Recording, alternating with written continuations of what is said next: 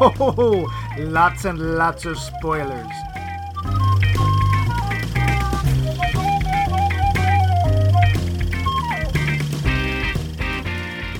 Previously on Max, Mike Movies. Max and Mike had forgotten how much they hate time travel. Worse, Mike has discovered that he has a long-lost evil conjoined twin that he never noticed growing out of his back. And this same evil twin, Egbert, has been scheming to take Mike's place at Cunbrownco, the septic tank cleaning company to which Mike has dedicated his life. Meanwhile, Max has awakened from his coma with no memory of how to use a salad fork and an uncontrollable craving for radishes. What will become of Cunbrownco? Will Egbert succeed in taking Mike's place, only existing as part of his ribcage? Will the boy rise? Will the sun rise? And what about Naomi? For answers to absolutely none of these questions, tune into this week's episode of The Edge of Tomorrow. Oh, and time travel. What are you on? I don't know. I want some. Edge of Tomorrow, 2014, Tom Cruise, Emily Blunt. Yeah, we'll get to that. But we have last week's poll question to discuss. That was, what movie would you like to see turned into a season or multi-season TV show? We got a lot of responses to this. So you apparently feel very strongly about this. And I don't know what to make of that. People have From Aaron Perez, Harry Potter. Each book could be a season. I gotta go. That's a good idea because you could actually delve into the depths of it. My problem with the movies is they're very surface. Geneva Brunetti says, an unfortunate series of events, though they did make a TV series, and it's way better than the movies. So I believe that. Maybe she just wants a better one. Angelo Patsalis said, World War Z. I think Brad Pitt was in it. It sort of reminded me of the 80s series V. I'm sure Brad Pitt would be delighted to be compared to Mark Singer. Well, who wouldn't? I'm Yeah. going to call you Poto and you Kodo. Mike Dance also, aside from Harry Potter, I think the Star Wars Christmas special should have been an ongoing TV series. I want to know more about Chewbacca's son. Is it his son? Do we know Lumpy's gender? Lumpy. I'd really like more adventures with Lumpy as well. Maybe watch him bully some Ewoks. And definitely want to watch Chewie's dad view more weird alien porn on his VR helmet. We just need more of that in everyone's life. That's what Life Day is all about, you know? By the way, this is entirely Mike's fault for inflicting this on poor, unsuspecting Mike Dance. Otherwise Mike, known on as... behalf of all of us, we're sorry. No, we're not. The Weasel is the Weasel. The Weasel claims to be a Star Wars fan, and I counter with, if you're a Star Wars fan, you need to see everything, and that includes the holiday special. And No, it doesn't. yes, it does. And for the record, he didn't even make it halfway through, because when we got to Starship and he saw the counter, and I told him it was 90 minutes, I was like, oh, geez, I'm sorry. I meant it's 2 hours. He's like, I'm done. So we never even got to see Maud sing. Is that a tear, friend? Steve Kellner says Serenity. Very funny, Steve, because that, of course, was a movie that was sprung whole from the television show Firefly. Well, I'm guessing what he meant was that the finale was sort of rushed into a 2-hour movie, and it should have been like a second season. That makes sense. Yeah, it really was kind of rushed. Jamie Kleinert says the Peter Jackson Lord of the Rings Hobbit movies. Oh, dear God. Disney take on Narnia. I know there are more, but I can't think at this moment. And always, Serenity. Oh, this is another Serenity vote. Yeah. Benjamin Schleiss has another vote for World War Z. The Brad Pitt movie was horrible, not a good adaptation of the book, which was just written to be a miniseries. Point. Neat. Tyler Stewart, also Harry Potter. Then the kids would have grown up in real time. Also They fair. kind of did. Sort of. Richard Tatum, The Irishman. Just shy of 4 hours long. It has a lot of problems, but I could have stomached the whole thing better if I was able to watch it as a miniseries. That's not a bad point. What point? How should I know? He's French. No, he's not. Charles Forsyth says Dune, but it actually was done as a series by Sci-Fi. Yes, I vaguely remember it was really boring. The series, 3 2-hour parts, where it was coherent and interesting, and included tons of stuff missing from the Lynch movie, and likely will be glossed over in the Villeneuve film. The major shortcoming was the low budget. The sets looked like sets, the costumes looked like costumes, and the special effects looked like Student Video Club did them. Ooh. But take the same script and give them an HBO budget, it would be great. Interesting. So basically, it looks like an old BBC production. Kinda. Don't push me over. Exterminated stuff. Yeah. Kelly Cooper, I think I would have enjoyed the adaptation of A Wrinkle in Time more as a miniseries, maybe 4 to 6 episodes. I remember the book being somewhat episodic, so it would work out nicely. The Netflix movie Bright, starring Will Smith, was terrible on multiple levels. Orcs rule. But the whole concept had a lot of potential, and I wish it had been a series with roughly the same concept, but a completely different director-showrunner. It had a lot of elements from the late 1980s, early 1990s cyberpunk Shadowrun era of stories and games, the dark and dirty future where magic and technology exist in parallel. I hadn't thought of the Shadowrun connection, but that kind of works. Shadowrun, for those who don't know, is an RPG that was this kind of perfect moment in time back when it looked like most of cyberpunk stuff could happen. And then basically technology said, no, we can do these a lot better way. And so that most of cyberpunk won't happen because we kind of went past it. Some of it. But Shadowrun, initially not a very playable system, admittedly, just was like, it really just got it. And it would have been really cool to see something that just embraced that. Mike's Janetto clone, Valerie Coons, says, tough question. With most of my favorite movies, a big part of the magic is imagining what happens next. Perhaps Howl's Moving Castle, though in addition to rather than instead of. I see, like a series follow-up. Jaws might make an interesting miniseries. I disagree. Jaws, so talk about another little perfect moment. This is early Spielberg, and I gotta say, I tend to like blockbuster. Yeah, I tend to like early Spielberg better than I like later Spielberg. That film is really 2 films. There's On the Beach, on the Mainland film, and then there's the Guys in the Boat film. And they work together great. Yeah. Like, I mean,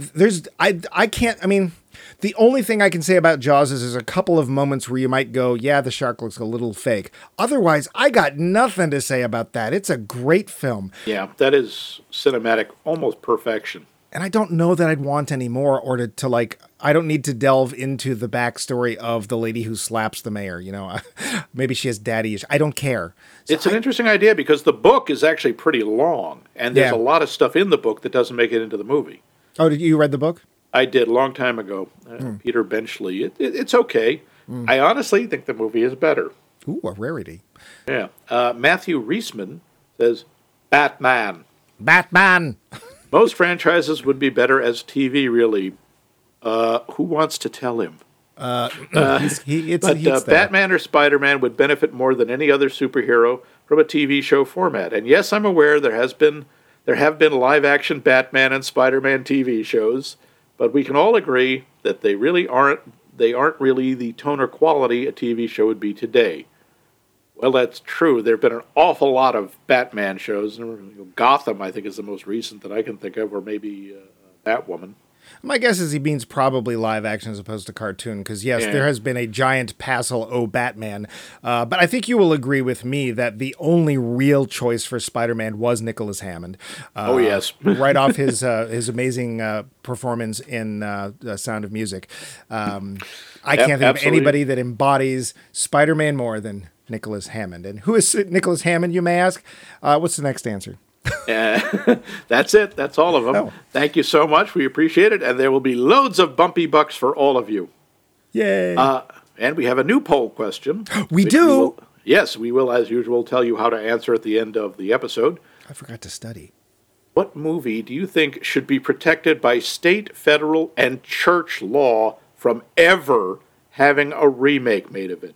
What movie do you consider any movie untouchable? Like The Untouchables. What about Ape Law? And Mike is fired again. But now, we get to trivia. The show. Edge of Tomorrow, the budget, $178 million. Yeah, Yeah. Worldwide gross $370 million. So it made some money. It was not considered a towering success. This is based on a Japanese manga, which is based on a novel. Only 3 characters from the original novel made it into the film: Cage, Rita, and Farrell. Although all 3 are very different than their original counterparts. Surprise. A character mentioned by Rita, Hendricks, shows up in the novel as well in the same position she mentioned, her commanding officer, but he's never seen in the film. He's only talked about. By the way, the film takes place in the distant future of last year, 2020. Oh. Yeah. Well, they got that wrong. The default language for Cage's battle armor is Japanese, which is a nod to the novel's country of origin.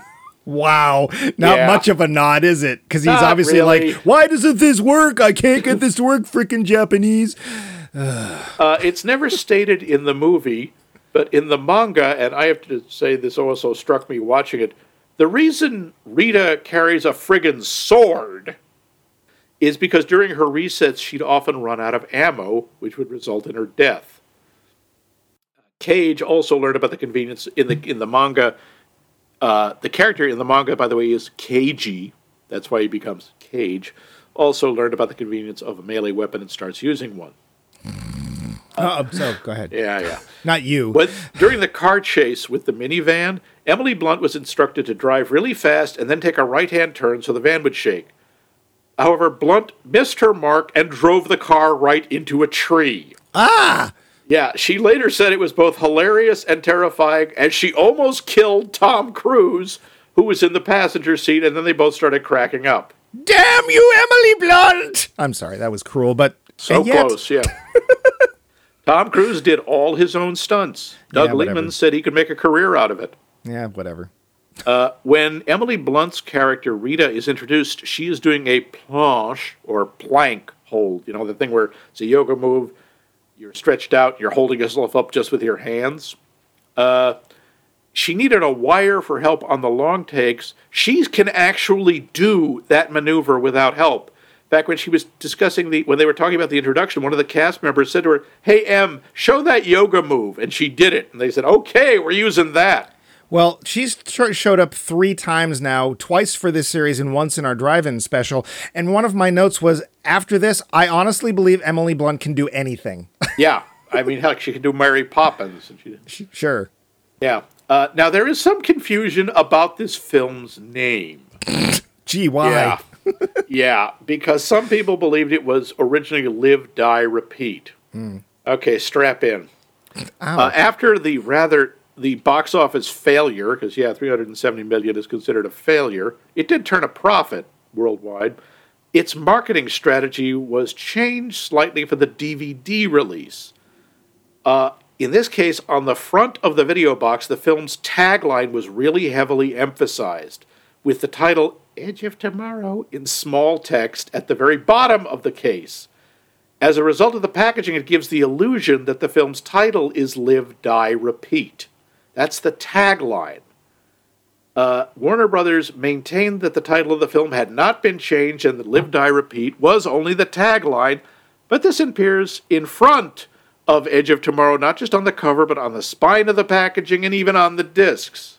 Well, The rental company Redbox has the film listed under the letter L in its kiosk for Live instead of E for Edge. Well, I was going to say, when I went to rent this film, the various places that had it for rent, it was under L, and it was listed as Live, Die, Yeah. Repeat, Edge of Tomorrow. Yeah. Well, rinse, lather, repeat, whatever. Emily Blunt was pregnant during the filming of this movie. Did she know? Not initially. Tom Cruise was one of the first people to find out about it. They had to return a few months after principal photography to do some pickup shots. And during the months between the 2 shoots, she got pregnant and was only a few weeks along when she had to come back. And because of the pregnancy, she wouldn't do her own stunts for this portion of the film, but she didn't tell anybody why, because her pregnancy was still in the early stages. You don't tell people the first trimester. Cruise got really confused about this because she had done all her own stunts in the principal photography, and finally she told him, making him the only person besides her husband and one other friend to know about the pregnancy. Now, Tom Cruise, say what you will, he's a pro. He's kind of a method guy. He didn't want the exosuits, the so-called jackets, to be too CGI, so it'd be more real to the audience. He showed up 2 months early to research and develop the suit. He thought its weapons were fun and cool. Emily Blunt, however, was not ready for the fact that the suits weighed 85 to 90 pounds, and the armaments added another 120 pounds. She got so worn out trying to wear this, she started crying at one point. Wow. No. Just stop. I bet he got those plans from Xenu. We'll get to that. Operation Downfall, which is the name the movie gave the planned invasion. I thought it was the name of the movie. Yeah, well, no, that was the result of the movie. Yeah. Was in fact a real planned invasion. That was the planned final invasion of Japan to end World War II. It never happened on account of, boom. Yeah. During the opening credits, and I missed this the first time, I caught it the second time, Cage is making a statement. He's doing this whole build-up on Operation Downfall, and the background behind him keeps changing. One of the shots is the NORAD command center from War Games. Oh. Yep. Okay. It's the exact shot. Oh, Max? Yeah? Would you like to play a game? Yes. Let's play tic-tac-toe. I know a whopper. Sorry. And you're fired twice in one episode. A follow-up to this film is in pre-production. Edge of Tomorrow? No, I like this. As of March 2020, there's no release date for it, but it is supposedly called Live, Die, Repeat, and Repeat. I think it should be called Lather, Rinse, and Repeat. But just no. Doug Liman, the director, and Tom Cruise and Emily Blunt are all slated to reprise. Sigh. Yeah. In the first beach battle scene, Master Sergeant Farrell says, "Here they come, mean as hell and thick as grass." That's a quote, or it's a reference to the Battle of Rorke's Drift during the Zulu Wars of 1879. Wow, what a great thing to quote. Oh, yeah. When the Zulus arrived to attack the British position, the lookouts supposedly yelled out, "Here they come, black as hell and thick as grass." Nice. Yeah. Thank you, FB Paxton. Yeah. And when Rita comes out of the hangar in the skeleton-painted battle dress, a soldier exclaims, "Look, it's the Full Metal Bitch." And Rita hits him and knocks him out of the way. Good. The actor playing that was Sebastian Blunt, her little brother. Oh. Well, good for her. Yep, she gets to knock around her little brother. I'm sure that was a fantasy. Oh. And there's more, but why? Now with extra Xenu. So if you would take the plot... All right, hang on. If you can cut out as many of the rehashes as possible, that'd be nice. I wanted to describe how many times each scene happens and what happens in each version. Yeah. Flying saucers sighted over Hollywood. I mean, aliens have invaded Earth. A terrible, unstoppable menace known as the Mimics, who savagely taunt the way we dress and talk and... Okay, I don't know why they're called mimics. They don't really mimic anything. But still, they're unstoppable. But who can stop them? Why, Tom Cruise, aided by the power of Xenu. Cruise plays Major Cage, a PR specialist with no combat training or experience who ends up dumped on the front lines in what is essentially a suicide mission. Sure enough, he dies within moments of contact with the enemy. Movie over. Yay. Or is it? Oh. No, it isn't.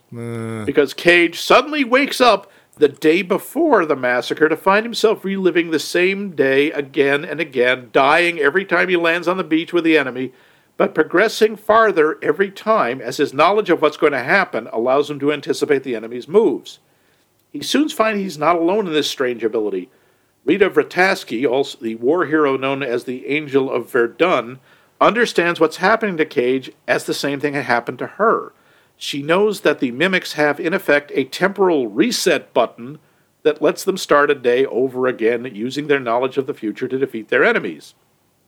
Can Cage and Vrataski use the Mimics' own weapon against them? Can humanity be saved? And what's the deal with Bill Paxton's mustache? Edge of Tomorrow. The Lowdown. Edge of Tomorrow. First off, I would like to give you credit for boiling that down into something as short as you did. Yeah, it's a very convoluted plot. Yeah, and we will get to the time travel part a little later on because there's so much else to talk about. You brought up one of my first points, which was mimics. And at first I thought, I forgot, I saw this when it came out and I forgot. Yeah. That'll tell you something.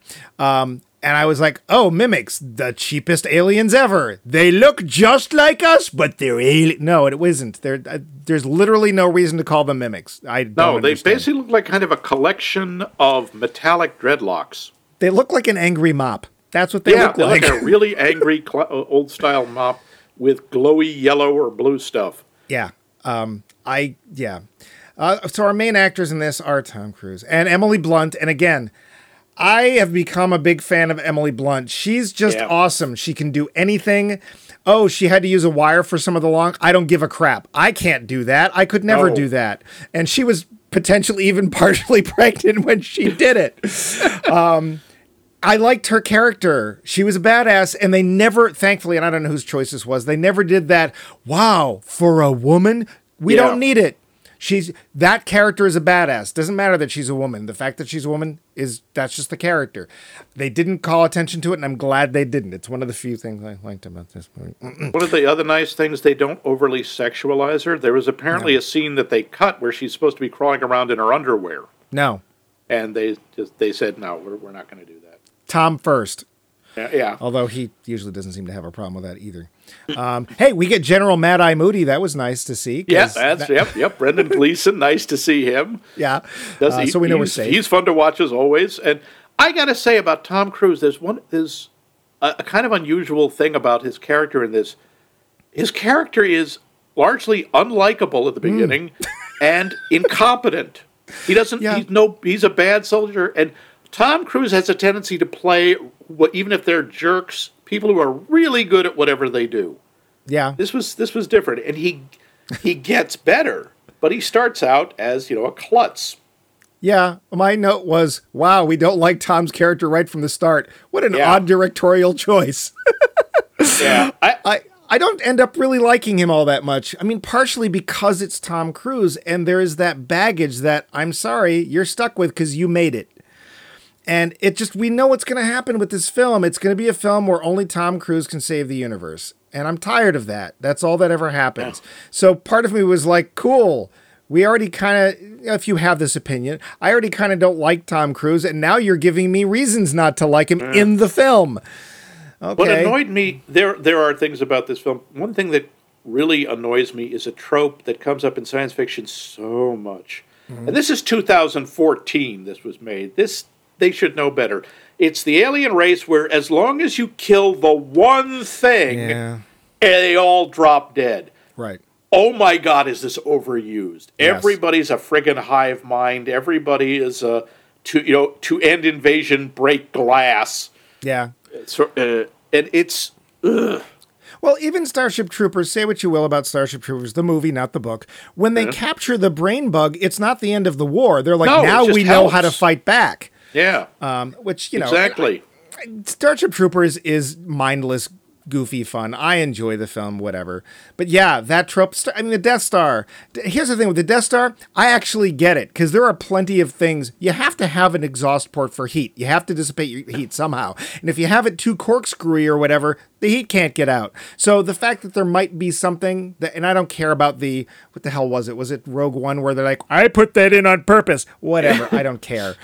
I don't have a problem with that because, of course, the rest of the ships don't automatically blow up. Now, later in Star Wars, the prequels, it's like, if we take out the ship that's for some reason transmitting the power as opposed to them having batteries, all the army falls asleep. Yeah, okay. All the army shuts down. That's a bit much. It's always here, you blow up this one thing and the war's over. It just oversimplifies it, makes it too easy, and it's annoying. It's really overused. And it's just it's lazy. Let's face it, it's lazy storytelling. F.B. Paxton, one of my favorite performances in the movie. I think he's great. He has got that smiling. I have already thought what you're going to try to say to me, and I've got a counter for it. Master Sergeant thing down. Great. And it's one of the few times that he's not really F.B. Paxton, and by F.B. we mean Bill Paxton. Bill Paxton. Yep. Yeah. Yeah, he's terrific. He is the classic hard-ass DI. Yep. And he has some of the great monologues. Yeah. You know, you have your chance for redemption in death and glory. Oh, he's a lot of fun. Yeah, I mean, really, this film revolves. You have a little bit of Mad Eye Moody. We have Emily Blunt. We have Tom Cruise, and we have more of F.B. Paxton than we have even of some of the ancillary characters that do make it to the end of the film. But it's pretty much those characters that run it. And of the three of them, Emily Blunt wins because she just now, as I said, I become a fan of Emily Blunt. But F.B. Paxton, I know his name's Bill Paxton. Yeah. F.B. Paxton, honestly, he pulled this out of nowhere. I've never seen him act like this, and I think he does a great job. I think it's also sadly one of his last performances. Yeah. Yeah, and then we do this thing, which to be fair, kind of started with Starship Troopers, the book, where we have these space marine archetypes. And then, of course, they did them in the movie, which is fair. But they really did them in Aliens in the movies first. And in Aliens, it worked great because we instantly know who each of these characters are. And they aren't all, the ones in Aliens aren't all stereotypes. No. They're tropes maybe, but they're not cliches. Sometimes they're young Jewish people playing Hispanic ladies, but well, there is that. But who doesn't love Vasquez? She's so Vasquez awesome. It's so cool. Like you see Vasquez on screen for like 15 seconds, and you're like, in battle, I'm walking behind her. Well, I also love that the biggest guy in the troop, which was Drake, I think, is her best bud. But you can tell even though he's towers over her, he looks up to her. And that's like that, and you get that, and there's no dialogue saying it. It's just the actors and the direction, and you just get them in like 10 seconds. And they try to do that in this, and they kind of start to, but it's such a pale shadow. Well, they do cover all the archetypes, like, you know, the usual archetype of the fat guy who likes to be naked in his armor. Yeah, you know I remember one. thinking, that's the dumbest thing I've ever heard. That stuff must chafe like you can't. Yeah, one of them decides he doesn't like to wear the coverall and just goes in naked wearing this metal battle armor against his skin. Yeah, and it's That's for insane. a butt joke. That's it. Yeah, because you can see his butt. Yeah. It's funny. Also, they do that thing, and this happens a lot in both action films in general and science fiction films in particular. We get to the battle, and the first thing that our heroes do is take their helmets off. Yeah. Yeah.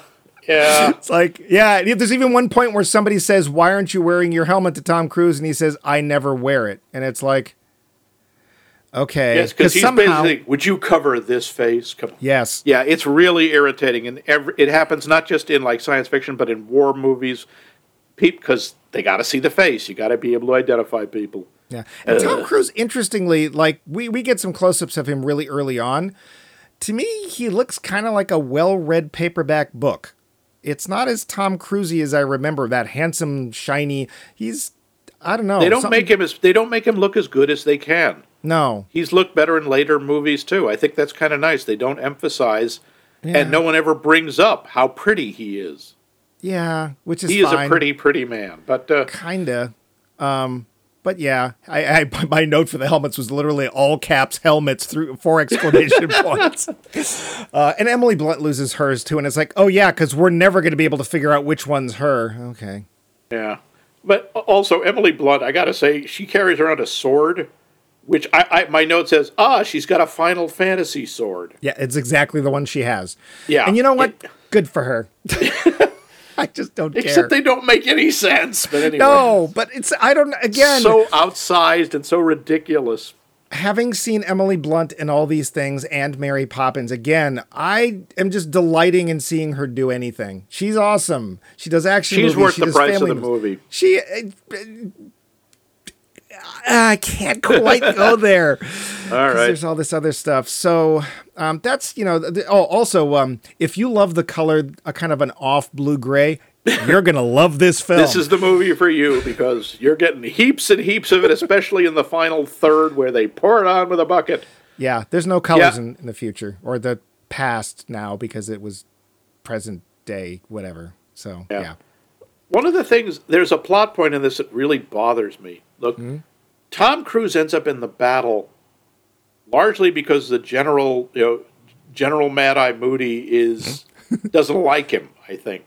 Sure. And he just declares that he's a deserter and dumps him in. With no training, he's going into battle the next day. The guy has no combat training. He used to work in an ad agency. He was in ROTC, and they just promoted him because they needed a face. And they strap him into this obviously very expensive and hard-to-make battle armor and that he can't use and drop him on the battlefield. This seems incredibly dumb.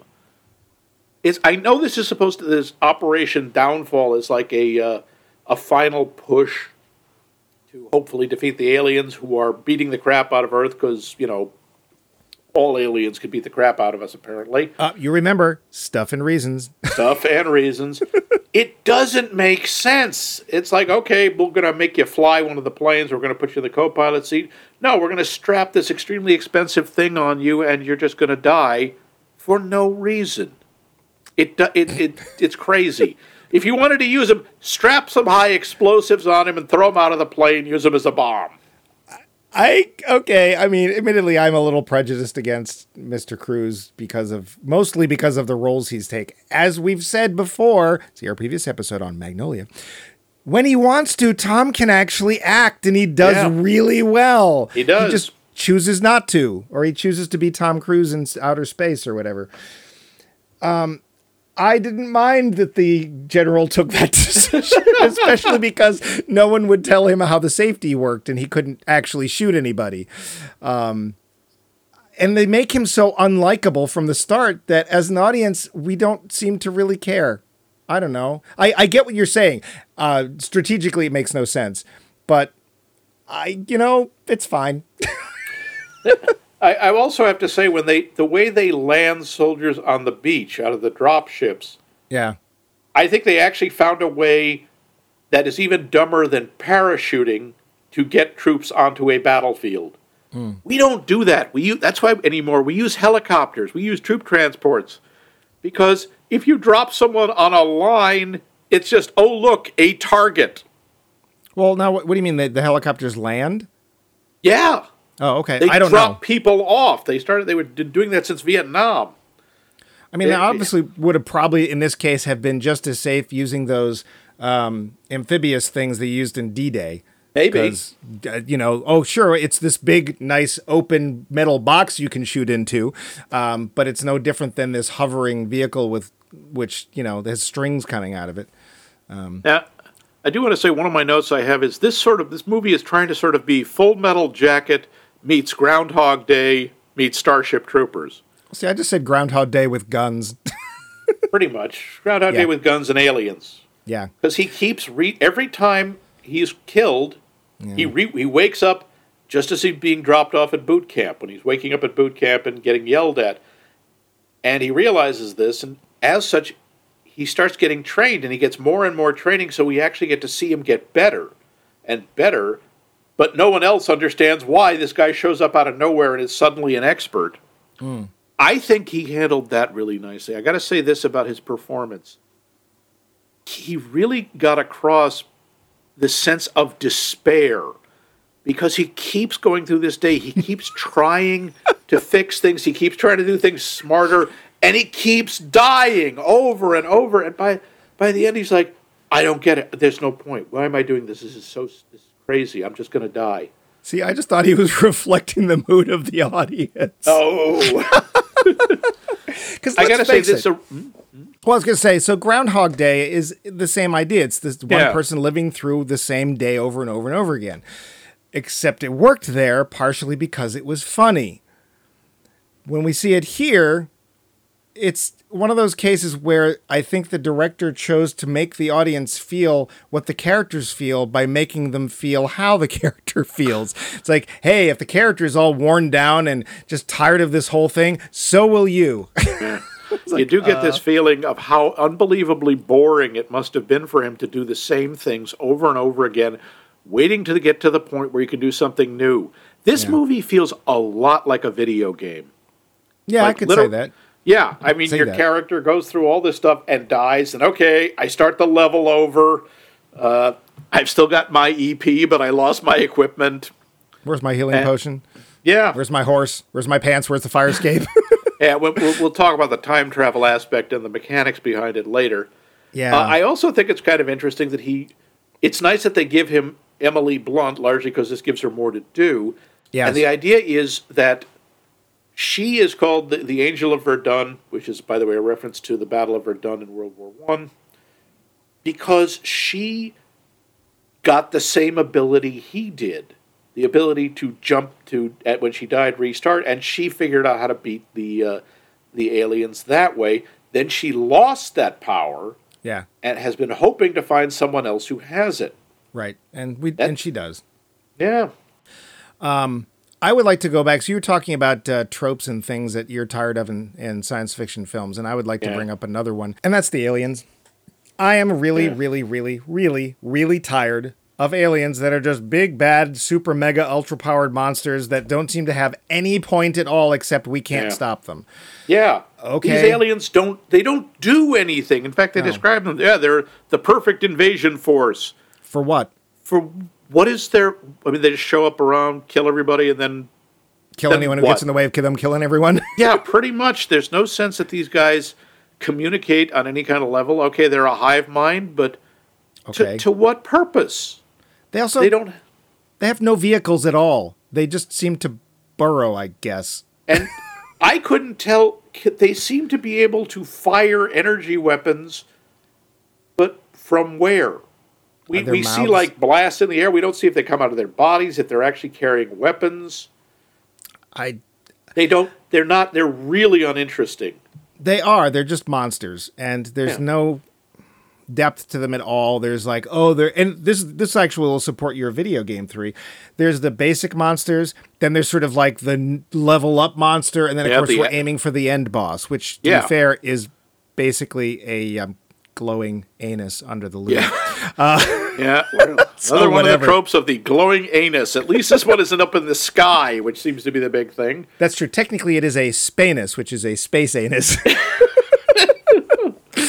Yes. I'm just tired of this. I don't want so you mentioned V because it was in the beginning. Let's talk about bringing V because we have an invasion film. The aliens are like, look, we don't literally have the firepower to just take over the world, but what we can do is we can disguise ourselves and make pretend that we're friends. And then once we're ingratiated enough, then we can actually get our plan, which is admittedly to transport water across the far reaches of space. But still. Yeah, because not like we went past about 8 kajillion tons of ice in the asteroid belt, but whatever, maybe seawater is this particular. Yeah. We don't know. It doesn't matter. But you're right, that's a much more intelligent plot. Well, it's also more interesting because now it's an alien race that has some depth to it. And if I'm trying to remember, because I think I literally watched it when it came out. I think there was actually more than one of the aliens that actually disagreed with what they were doing. There was a fifth column. There were these people who thought that this conquest was a bad idea, and they actually start helping the Earthlings. Yeah. Yeah, and there's internal politics, and there's cultural clashes. Yeah. Yeah, it's way more interesting than, kill everybody, die. Well, we talked about this last week with X-Men, because it's like, well, you sit there and you listen to what Magneto was saying, and it's like, I don't agree with him, but I can see his points. I mean, he's not wrong. Humans are bashing on the mutants left and right with no thought about them being people. I can't disagree with that, and it makes the conflict a lot more engaging. It does. I mean, it's the same problem with Independence Day, which is a lot more fun of a movie. Yeah. But the aliens in there, I mean, they're locusts. They just come and they use up all the resources of a world and then they leave. Yeah. Like, really? These things are clearly sentient, telepathic, and that's all you got. That's all they do. They don't have any kind of religious reasons or cultural or anything. No. It's just, we eat everything and then go and eat more things. Yeah. It's basically, we look for things to make us go. They're Pac-Lins. They're dangerous Pac-Lins, basically. Yeah, and also because there's this ability to reset the day, they're pretty incompetent. Because we sit there watching the entire film of them failing. And the only thing that seems to be, I don't even know why they fail. Because Tom Cruise keeps dying, right? Yeah. So they keep it, nope, we didn't do it right. We got to do it again. I guess. But it's like, why are, I don't know. I don't know. Well, maybe Not to mention the fact that the Omega, the glowy, the Spanus, can. That's the other thing. This thing can wind time backwards. Yeah. And this is all it does. Yeah. Oh, I'll reset the day so we can do it all over again. What? Well, Really? That's all you're going to use this for? Yeah. You have the power of time travel, even if it's over a short period. And all you do is reset? Come on. There must have been something more clever you could have done. No. No, there wasn't. Apparently not. I also say, speaking of those tropes, Tom Cruise survives the most ridiculous bits of action ever. Yeah. And I can't even tell you which one was the one that I found most annoying. Was it when their plane crashed? Was it when he's underwater for 50 hours? When he falls through the Louvre. I mean, it's one of... Yeah. And I just kept saying every time he would land...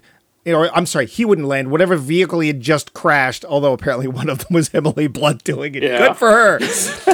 As soon as he hit something, I would just say out loud because I was so annoying, I'm okay, I'm all right. Oh, I was sitting there going, yep, dead. Oh, Yeah. dead.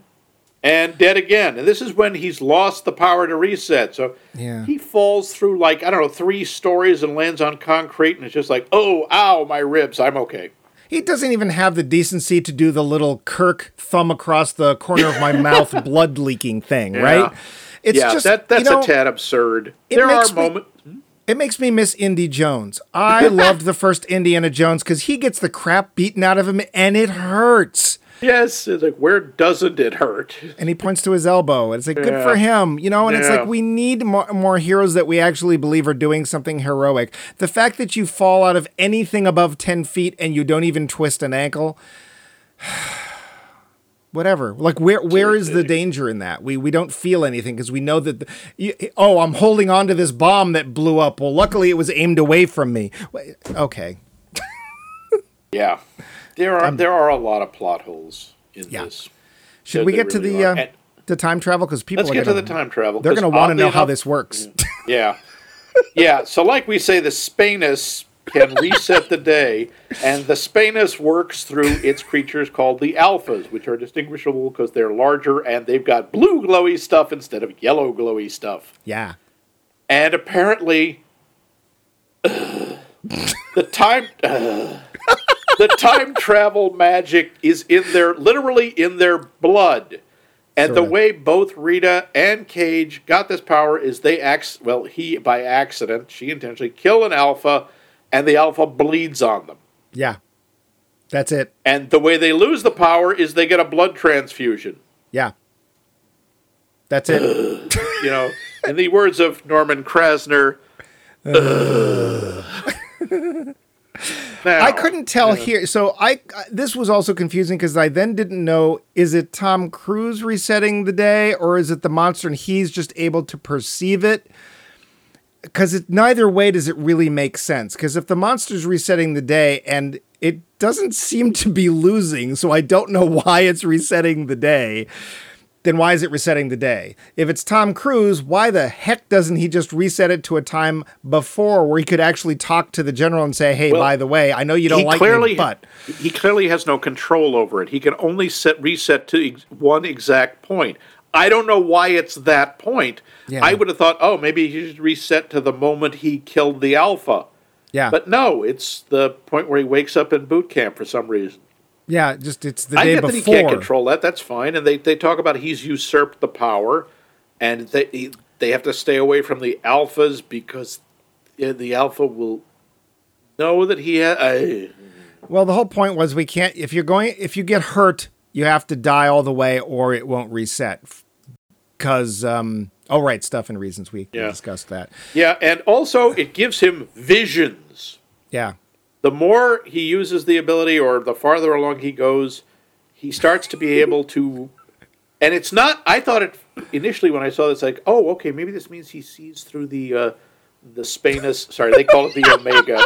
The Spanus's eye. The eye of the Spanus, if you will. Look deep into the eye of the Spanus.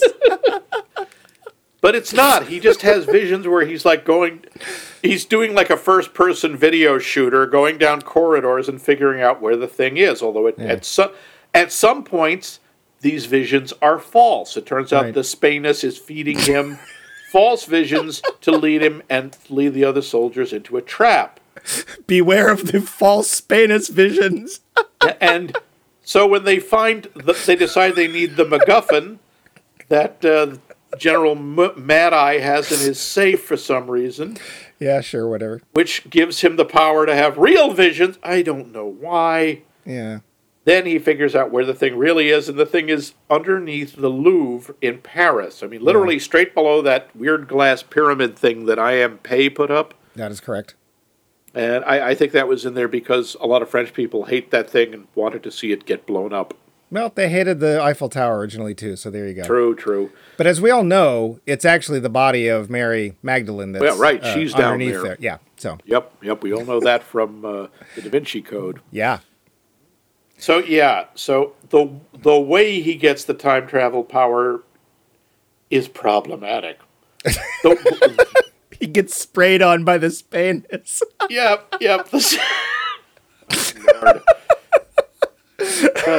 I hope the audience Seriously, is I'm laughing by because of Spanus.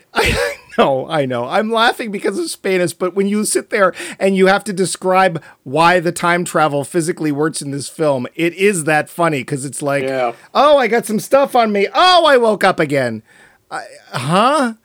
Like that's whatever. The thing I do like is the sort of Groundhog Day version as Tom Cruise realizes how to use this ability.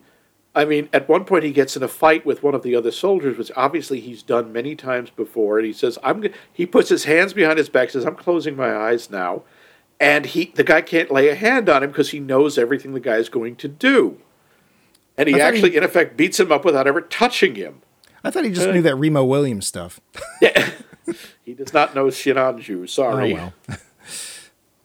That was kind of cool. And again, like I say, there's one of the iterations where he escapes. He leaves the base. And of course he can escape because he knows where everyone's going to be. And he's just sitting in a bar going, what's the point? We're all going to die. Yeah. And he sees the invasion of London. It's like, oh, good, here we go again.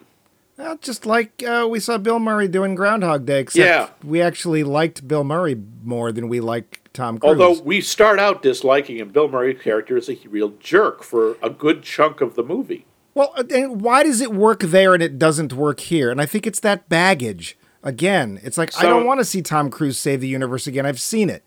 I think that bothers you more than it bothers me. Yeah, it's Tom possible. Cruise doesn't set off that same kind of visceral dislike in me that he does. I mean, the baggage with the Scientology and the other sort of parts he's played, I can usually ignore that. It's the ego. Like, he's setting himself up to be this wonderful thing. Like, he wants people to think of him this way. And it's like, you're an actor. And I've seen this role many times. I don't want to see it anymore. I'm done. Or I thought it was done, but here we are. I do think it's kind of touching the way he's obviously, fallen in love with Rita.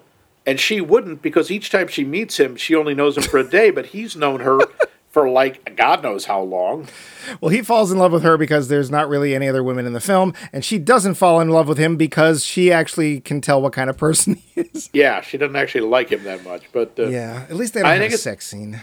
No, they don't. I mean, it is kind of touching that there's a sequence where he's trying to get her, he's trying to basically trick her into not going with him on the final kill the Spanus mission because he's figured out where it is, and they do. I have to say, the thing I like at the end, like I say, he loses his power. He gets hurt and he gets a blood transfusion. Right. So he realizes they now only have one more shot. Right. This brings more urgency because the rest it's like Groundhog Day where so what if I die? I'll just reset and try it again. Yeah, and they get to the points like, they finally got off the beach. We got off the beach. Cool. We're making some progress. We didn't make any progress, and we're starting over again. Now we're going to London. It's like, oh my God, please. It felt like we weren't getting anywhere. So it is, that part is kind of frustrating. That did give us the feeling like, no, we can't do it anymore. This is it. Except, or do they? We got to Yeah, get to our questions. let's get to the questions, but we do have to talk about the ending. Yeah. Yeah. Is the first question, the repeating question through this series, is this a good use of time travel? I think it is. I think it works the same way it does with the Groundhog Day, because it's a very limited window of time travel, and it does answer the question: can you change the past? And this movie says yes, you can. Foreknowledge will allow you to change what happens. I think it's a really interesting way of doing what he ends up doing, and quite honestly, what Bill Murray did, which is a kind of training. Bill Murray trains to be a better human being, and actually, he learns how to play piano. And if I had to do this over and over again, I'd probably learn a bunch of skills too, not least of which because I was bored, because I'd like to be better at some things. Yeah. So that part in itself of what Tom Cruise ends up doing with, I don't even remember his character's name, and I don't care. Major Cage, whatever. Nicolas Cage Major somehow Stress. Yes. Yeah. He does make use of something that's given to him because Splash, I guess. But the aliens' use of time travel is really stupid because they never actually seem to succeed. And it's like, well, what? Except they should have succeeded, because the only thing that ends up stopping them is Tom Cruise and Emily Blunt, mostly Tom Cruise. So if that's the only thing keeping them from succeeding, why does it repeat ever? I don't understand. It makes no sense. So did time travel make for a cohesive plot? Yeah, I guess. I mean, they set up the rules fairly straightforward. We know the restrictions. Yeah. And the story is fairly straightforward. Lather, rinse, repeat. Yeah. I would say up till the ending, which we will talk about, they set up the rules and they don't deviate, thankfully. Admittedly, some of the rules are really dumb, but they don't deviate them, so I'll go ahead. Does time travel make sense in this story? Not really. No. No, I mean, why is there a limit that it only goes back one day? How does that actually work? Are there a lot of these Spanuses wandering around the cosmos, and they can all... What happens when one of them... Because time isn't localized. If you reset the day, doesn't that mean you reset the day for the entire universe? Are they screwing each other up by resetting the days at the wrong time? Yeah. The mechanism is literally like lighter fluid or something, I guess. Glowy blue stuff. Spanus fluid, basically. Yuck. You heard it there first. Yeah. And lastly, is the idea of paradox addressed? Not really, but it doesn't. I don't think it needs to. No, because it's such a limited scope. Paradox doesn't really come into it. No, because he doesn't actually send himself back in time. He does, but not to. He doesn't send himself back. Well, there's two of him. So he can't meet himself because he's just living through the same thing. There's only one person. Yeah. So it's not part of the plot, and that's fine. They don't have to address something that's not going to be a part of the plot, so that I don't have a problem with that. The ending is a problem. All right. Do you want to talk about that or do it during the wrap-up? Let's do it during the wrap-up. Unless you do have any more notes that... No, how did they fit those power suits in a car? Yeah, whatever. At least she pulled the door off. Good for her. Yeah, Again, Emily Blunt, I believe in you. Yes. If you want to do a Muppet movie where you're actually playing a Muppet, I will watch it. That's fine. I think she is actually in one of the of course she is. The first Muppet reboot. I think she plays Miss Piggy's secretary, but I can't remember for sure. Cool. As I said, I'm a fan. So let's get to the roundup. The roundup. So Max. Yeah. Ha! Try and get Curse me like you, last Dim. week. You are too clever for us naughty people. No, do right, don't do right, do wrong. So, Max, did you see this when it came out? I did. I saw it in the theaters. And what did you think at the time, if you remember? I remember walking out going, I'm not sure what I just watched. I didn't know what I was expecting. I thought some of it, again, I thought Emily Blunt was great because that was one of the early things I saw her in. And I thought it held my interest, but I remember thinking, there's something off about this movie. Yeah. What about you? Did you see it when it came out? Well, I did see when it came out, but what is your feeling now? Because this is, I'm sure, the fifth or sixth or eighth time you've seen this, right? No, this is the second time I've seen it. Yeah. There are parts of it I like. I like Emily Blunt's performance. I like Tom Cruise's performance for most of it. I think there's some decent acting. I think visually it's kind of interesting as long as you don't try to compare it to anything else, because it looks like a lot of other alien invasion movies, like all of them in the last 25 years.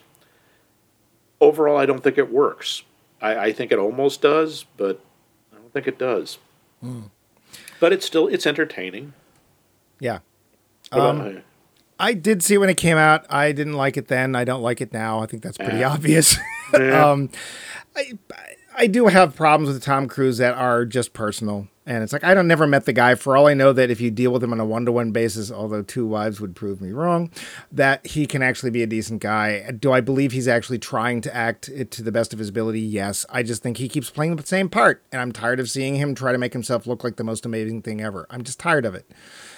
Even Harrison Ford trips up every once in a while, right? And Sean Connery will do things that make them look silly, or they don't always succeed, whatever. But the time travel in this just does not make sense. And I gotta say, watching Tom Cruise fail over and over again gets wearying. Like, yeah, I got to the points where it's just like, oh, please. I mean, there was actually a sigh that it's like, no, we're not. Okay. And I get what they're trying to show us. I just don't need to feel the same way Tom Cruise does. I need to understand how he feels, but I don't need to feel like there is no end, that there is no tomorrow. In a film that really does sound like the title, it sounds like a soap opera, but whatever. Yeah. I probably can grant you that there are some moments that he does some decent acting. The part where they're in France and he's trying to get her not to go on to move on. I'm just like, why? Please keep moving. And you find out the reason. It is kind of touching because he and us are getting tired of this. And of course, as I said, Emily Blunt, I really like. But then there's this ending. And now, the way it initially looks like it's going to end. And it should have ended. Yeah. Emily Blunt, okay, big spoilers here. Emily Blunt gets killed. Mm-hmm. Cruise is the last one standing, or crawling, or whatever, and he grabs, he does the whole handful of grenades thing, and swims down deep into the water where the Spanus is lurking. He swims upstream towards the Spanus. He does, clearly ready to mate, and he deposits his load of fertile grenades. And it blows up. Right. And it kills him. The end. And that should have been the end. But no! He wakes up again. And this time, he's gone back in time another day. Not just to boot camp, but when he wakes up on a helicopter, he's about to meet General Brendan Gleeson. Yeah. And it turns out, there was a big energy surge and the aliens are, quote, they haven't all died. It's they've, quote, lost their ability to fight. I don't even know if they all just dropped dead or they just all like, duh, we don't know what to do. And he goes and finds, look, Emily Blunt's alive again, and that's the end. And it's like, wow, you had a chance to do something really dramatic here and have that you could show the how this self-centered coward, basically, is willing to make the ultimate sacrifice, and nope, didn't count. Yeah, but also my question is, who blew up the Spanus? Assume he did. How could he have? Oh yes, but then he went back in time to a point when he didn't do hadn't, it, and it was already blown up. So that all of a sudden the time stream doesn't make any sense. It doesn't make sense that he goes back farther. I mean, I thought like, well, he was inside the Spanus when it blew up, and maybe its magic time juices pushed him back. But then, if that was possible, why did it only work for one day? I mean, they established pretty solidly that this whole time travel resets a day, not 2 days. Right. Well, and he had lost the power. He'd had a blood transfusion, so he didn't have the power anymore. The Spanus, although apparently it is the brains of the operation, so you could call it a Spranus, dies. So it no longer has the power to reset the day. So the ending literally does not make any sense at all. Because he still seems to have the knowledge of having done all this stuff, which somebody else must have done because he's here and it didn't happen.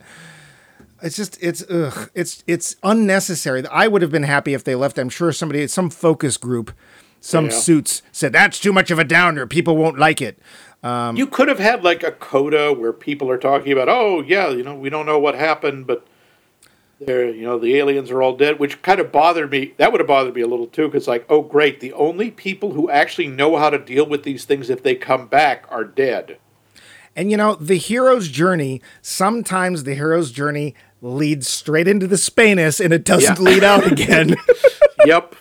Yeah. Sometimes the hero dies. And that's the way it's supposed to be. Time travel. But Max, if you would do our listeners a favor and remind them of the poll question and how they might tell us their answers. If they weren't paying attention, I don't see why I should help out. I assumed you were all taking notes. But no. This week's poll question is, what movie do you think should be protected by state, federal, and church law from ever having a remake made of it? What movie do you think should just be enshrined and no one should ever be allowed to remake it? Me, of course, I'm thinking of Tommy Wiseau's The Room. But I actually will agree with you, but not for the same reasons. Yeah. But you can answer this. You can go to our website, maxmikemovies.com, where all of our old episodes live and mingle freely, able to live a life of religious freedom. You can leave a comment there. You can also find us on the medias of socialness on either the Twitter or the Facebook under Max Mike Movies, or Mike tends to pose the question himself. And you can respond to us there, or you can email us directly for extra bumpy bucks at us@maxmikemovies.com. So, Mike, we're coming to the end of this series. Or are we? It's time travel. We might be coming to the beginning. What are we going to watch next week? Yep. Hey, welcome to Max Mike Movies. We're starting a new series this week. It's called I Forgot How Much I Hate Space Travel. Wait, Time Travel. Space travel. What? Reset. Yep. Welcome to Max Mike Movies, and this week we're starting a new series. Blam! Wait, I'll get it right. I just have to die one more time. Next week, we will be finishing up I Forgot How Much I Hate Time Travel with a film that I know you all were expecting us to do, which is why we weren't going to do it. No, that's not reason. It is, in fact, Back to the Future, because, of course, we can't hold you over tenterhooks for any longer. It is, in fact, Back to the Future, the 1985 film that somehow Max and I missed because we were in Europe at the time. Yeah. But it is probably, when people think of time travel films, at least modern-day time travel films, it is the quintessential time travel film. Does it work? Do we just like it enough that we don't pay attention? How does it go against all of our time travel questions? Will it basically fly in the face of our thesis that time travel, when you look at it with any kind of speculation, doesn't really work? Or does it? Only we will know then, having known. Tune in and learn the secrets of the Spanus.